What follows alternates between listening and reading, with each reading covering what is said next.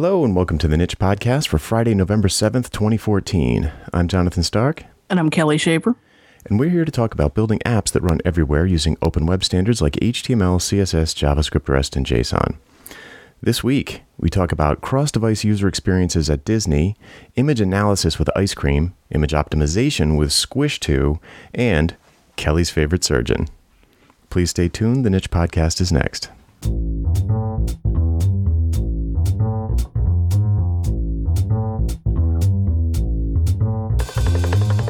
Hello? Hello. You sound so good. Oh, that's good. Yes. Been plagued by audio difficulties the last couple of weeks. Yeah, I upgraded to Yosemite, so maybe that fixed it. Wow. Well, it sounds great, so that's good. You're welcome, dear listener. Yes, and I must say, this is the first time I've upgraded my Mac OS without it breaking my C compiler that I used to compile Ruby gems. So Nice. I was pleased with that. Wow. Maybe they've turned a corner. Yeah. And Yosemite has Ruby 2 by default. It's a slightly out of date, but it's nowhere near as out of date as it used to be. Right. Yeah, it was pretty bad before. Well, that's good. Good news for Apple people. Mm-hmm. How's the eyeball? The eyeball is good. The eyeball is really good. Excellent. I had kind of not realized how bad my vision had gotten until suddenly it was better. Yeah, It was such a gradual decline before, but it's doing really good. It took a beating yesterday, so I get tired easily, but Yeah. I figure a weekend of rest and I should be good to go. Sweet. Excellent. Well, we'll try to keep things audio today. Yes. Yeah, this week I had a big trip to Disney. Yes. Yeah, so I was speaking at BDConf on Wednesday in Orlando and figured, hey, how hard could it be to just bring the family along and spend 5 days at Disney? It was pretty intense. Famous last words. Yeah, it was. It had the desired effect on the 4-year-old in particular. He was. Yeah, we got some hilarious video, tons of great pictures, tons of highlights. But I don't need to go into that on the podcast.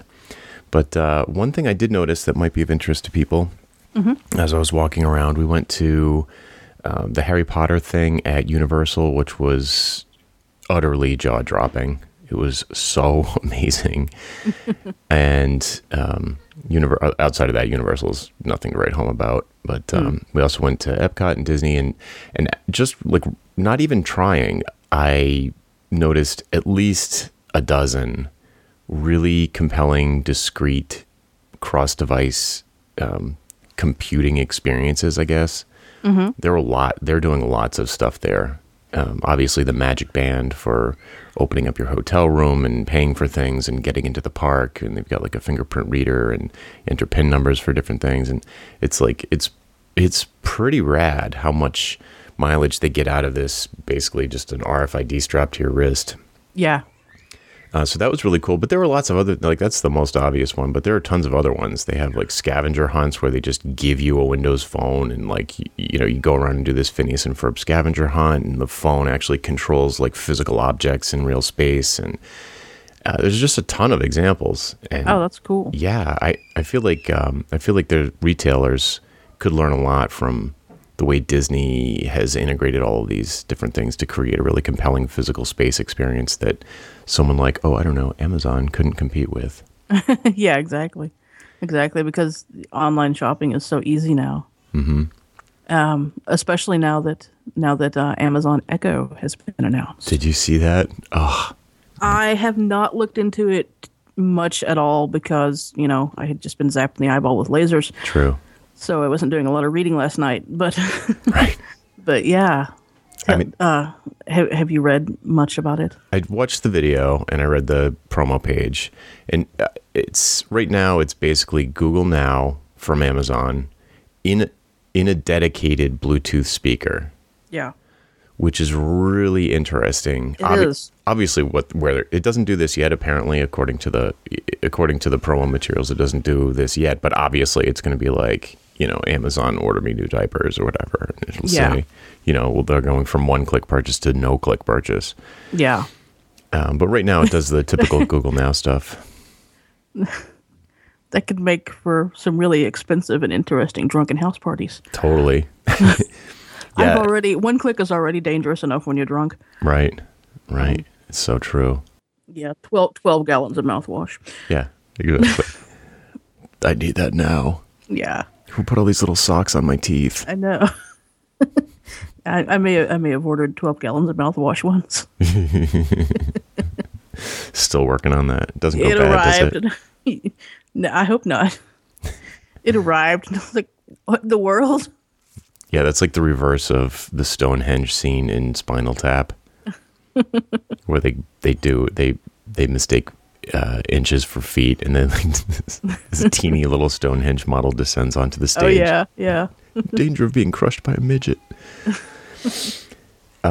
So lots of really interesting cross-device experiences down in Disney. We already finished that. No. We were talking about Echo. It's probably the baby crying in the background that's just pulled me back to the Disney experience. She seems not happy.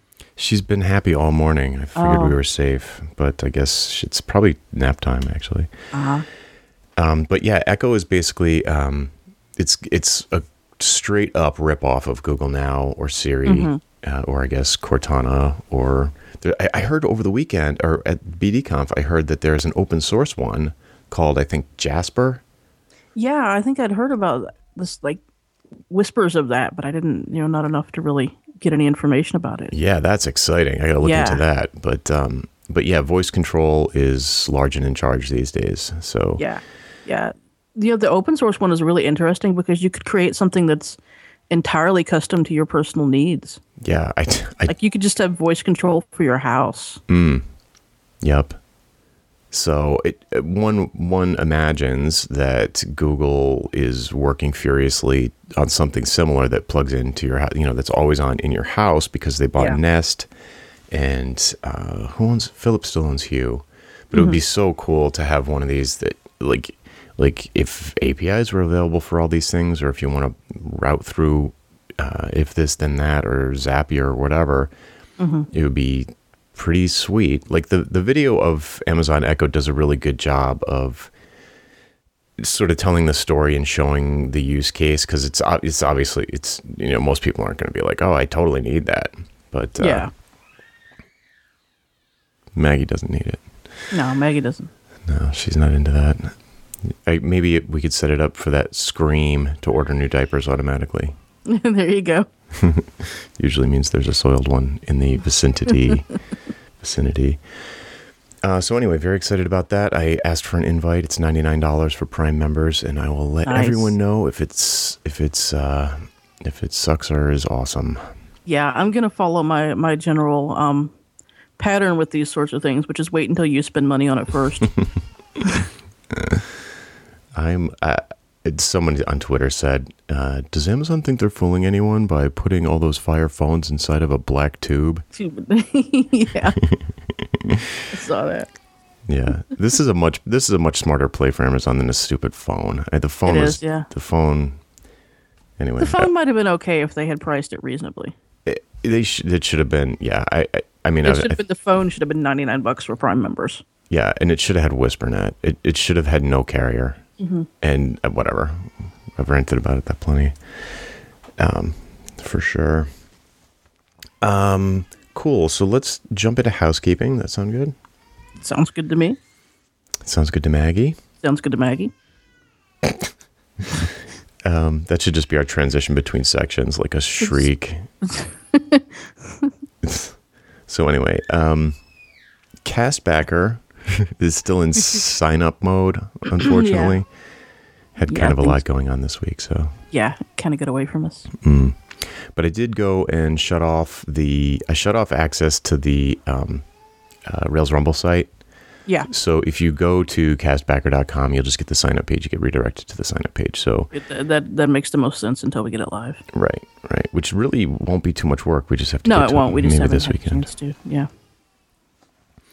In other news, I'm thinking about doing another live redesign of my website, which I did like a year or two ago while I was at a BD conference, as a matter of fact. Yeah, I think it was.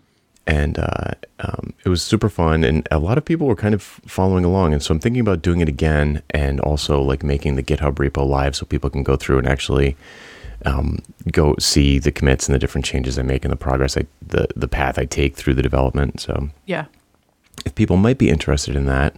Yeah, so you can go back later and look through the Git history. Right, yeah, exactly. So you don't have to actually watch it the whole time, but you could go back and be like, that's what a from-scratch CSS redesign looks like. So that might be fun. And in similar news, I recently put up a new training page. So if people are interested in having me come show up in person and do training on basically responsive web design and PhoneGap and basically the approach to modern web development, you can take a look at jonathanstark.com/training. And I would love to come and teach you all about it. Awesome. So that should be, hopefully that'll be popular with folks. Yes, and rumor has it that you teach it well, so. People seem to like it. People seem to like it. Yes, there are testimonials on, I won't honk my own horn, but there are some nice testimonials on that page if you can show to your boss. There you go. Cool. So shall we jump into the feature? Yes, let's jump into the feature because we're kind of on a time crunch today since we're recording on Friday. Yeah. But we'll squeeze it in for you folks. So you've been a busy little beaver. I have been up until the whole eyeball zapping week. Like last week was very busy for me. So you've got two. I can't remember what we talked about on the show and what we didn't, but I don't think we've talked about either of them. Okay, sweet. So the first is the Rails Rumble entry you would have done if you had gone solo. Yes. I could see you had pent up desire to. No, actually, I didn't. It's kind of the thing that had been sort of in the back of my mind for a long time, like probably a year. But I'd never gotten around to doing it. And then if you remember when you and I were working on Castbacker, I said, I had told you at one point, maybe I'll have it pick the colors from the photo. Oh, yeah, that's right. Yeah. And that kind of brought it to the forefront again. Interesting. So Callie made ice cream. I made ice cream because everyone loves ice cream. It's true.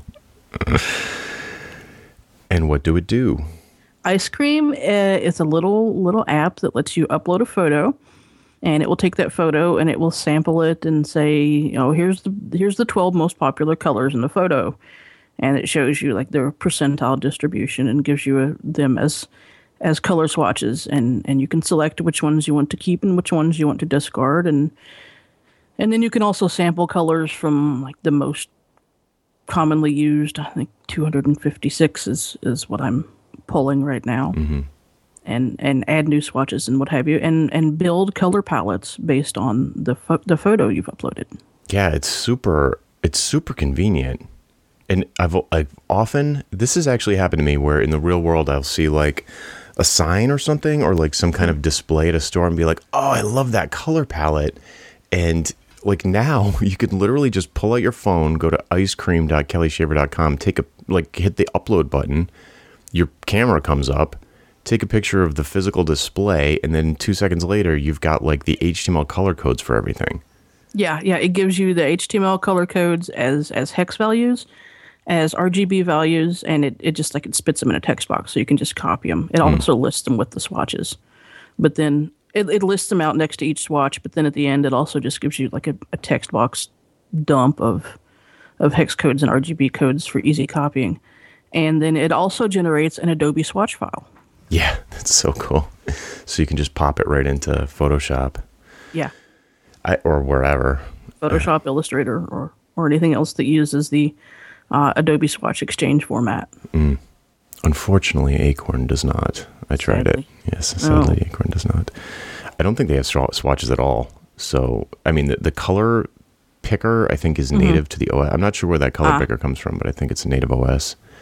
Yeah, I had a bug in there at one point where it wasn't generating some of the swatch files correctly some of the time, and I believe I fixed that now. So okay, I'll try it again. That would be good. I was a little bit surprised by it, but that it didn't work because it opens PSDs. So yeah.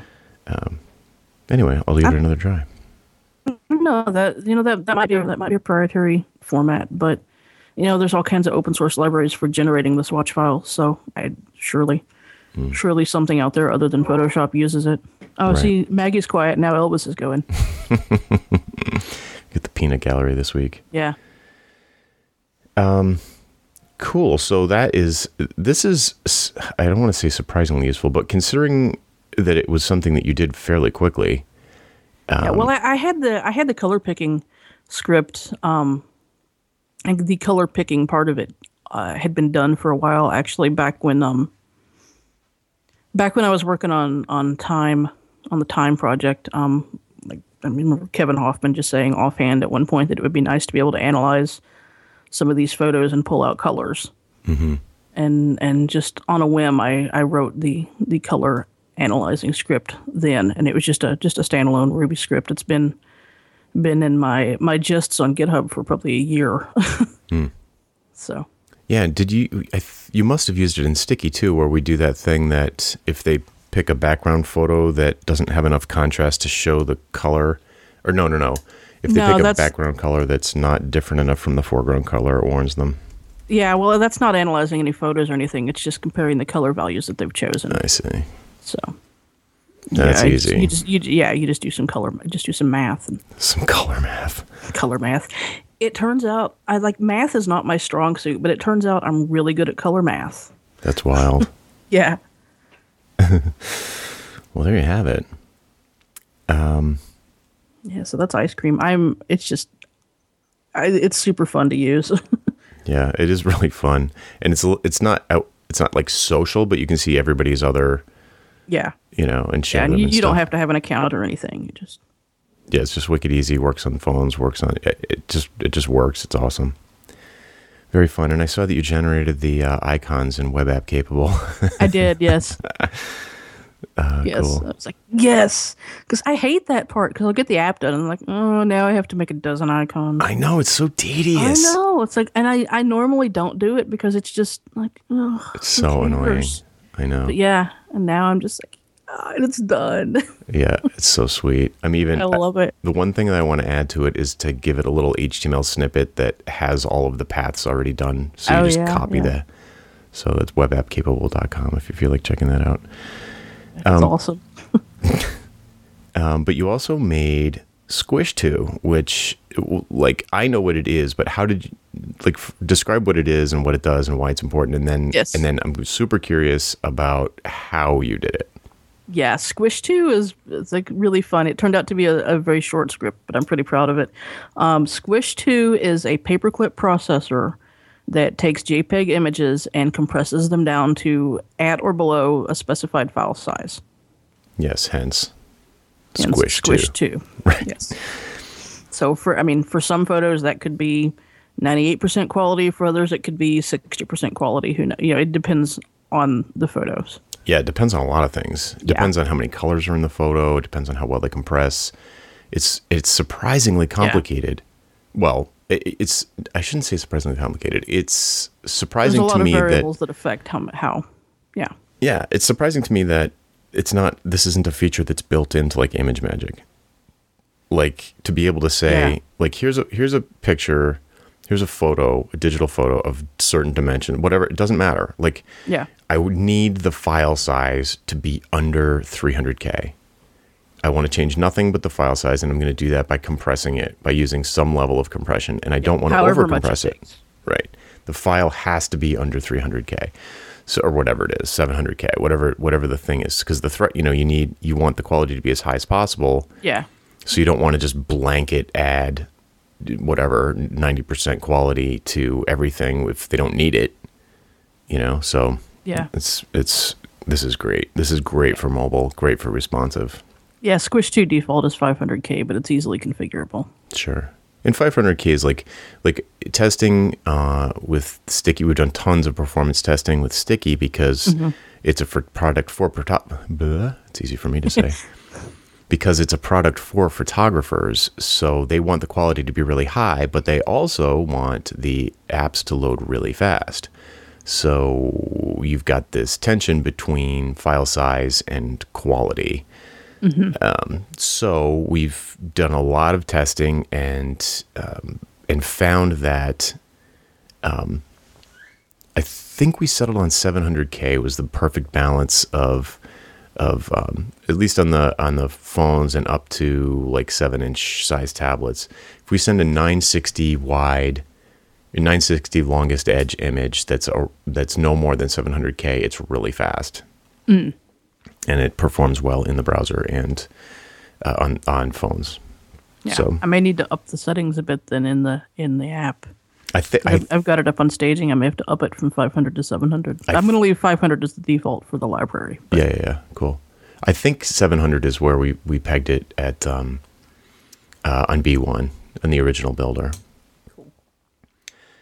So like, what is it? It's like so you mentioned Paperclip, but I don't know if everyone knows that Paperclip is a Ruby gem by Thoughtbot for managing file attachments. And we are using it to... We're using it to manage our image uploads. To S3. We're uploading images, processing them, and then shipping them off to S3 for storage. Right, and it does all of that very easily. Yes. It's pretty sweet. And if you want to extend it or add some functionality that it doesn't have by default, they have... What did you call it? It's not a plugin.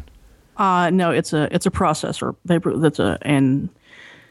What that just does your post processing after you upload your photo. You just create a directory of Paperclip processors in your Rails lib directory, and then just include those in your Paperclip directives in your model, and it will run through and it will process those through however many image processors that you have and that you want to. Sweet.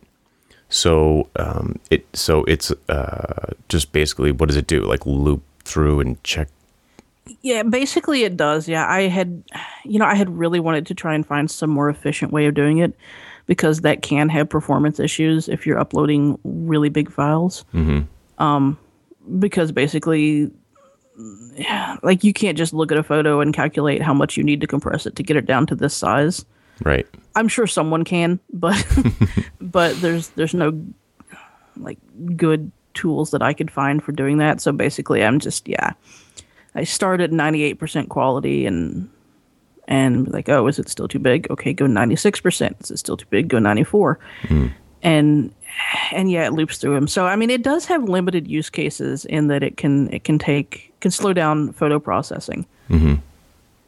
But that's a server-side thing. That's a server-side thing. It's not a like user-facing issue. Yeah, I mean, if you wanted, if that was a big concern, you could easily like do like we're doing for other things and put it in some kind of like delayed job or job queue instead of like doing it right at the time of upload. You could background it, right? If that's a big concern. Another thing we did in the original builder to mitigate that issue was that the first step was to set the longest edge dimensions. Yeah. So it was almost every single time when you would, so like the image gets uploaded and you would say, okay, we want the longest edge to be 2048, and after that's done, and in the DPI. This like not 300. I can't. Yeah. But so once you do that, you almost every single time the first compression pass through the loop is the one that got it under the threshold. Right. And with Squish too, whether it's going to resize first or not depends on the order in which you run the processors in the model. Like if you run Paperclip's default thumbnail processor first, which normally you don't have to specify. But if you're adding additional processors, then you do have to specify it in your list of processors to run. I see. If you do that first, then it's going to do the resizing before it does everything else. And yeah, I found the same thing. Like I was testing it out with JPEG files that were like between 1 and 3 megs, and in the end, it was ending up with compression anywhere typically between like 92 and 98. Yeah. So. Yeah, so it doesn't go down to like 0. Like, oh, sorry, we couldn't squish this enough. Yeah. Right. Well, cool. So I am. It does sound kind of niche, so to speak. Yeah, it is a little bit. It has limited use cases, but for those times when you need it, I love it. It's super super useful. Yeah. And actually, the most complicated part was just learning all of the Paperclip API stuff to make it interface with the Paperclip gem. But so if someone wanted to use it, they wouldn't have to deal with that, or would they? They would. No. Okay. We can link to the repo. It's super easy to get started, and there's instructions in the README. Awesome. Well, very good. I can hear that the dogs were just returned from their stay at Grandpa's house, so we just can't win with the background noise this week, so maybe we should call it a show at this point. Maybe. I don't have a lot else. I've just been...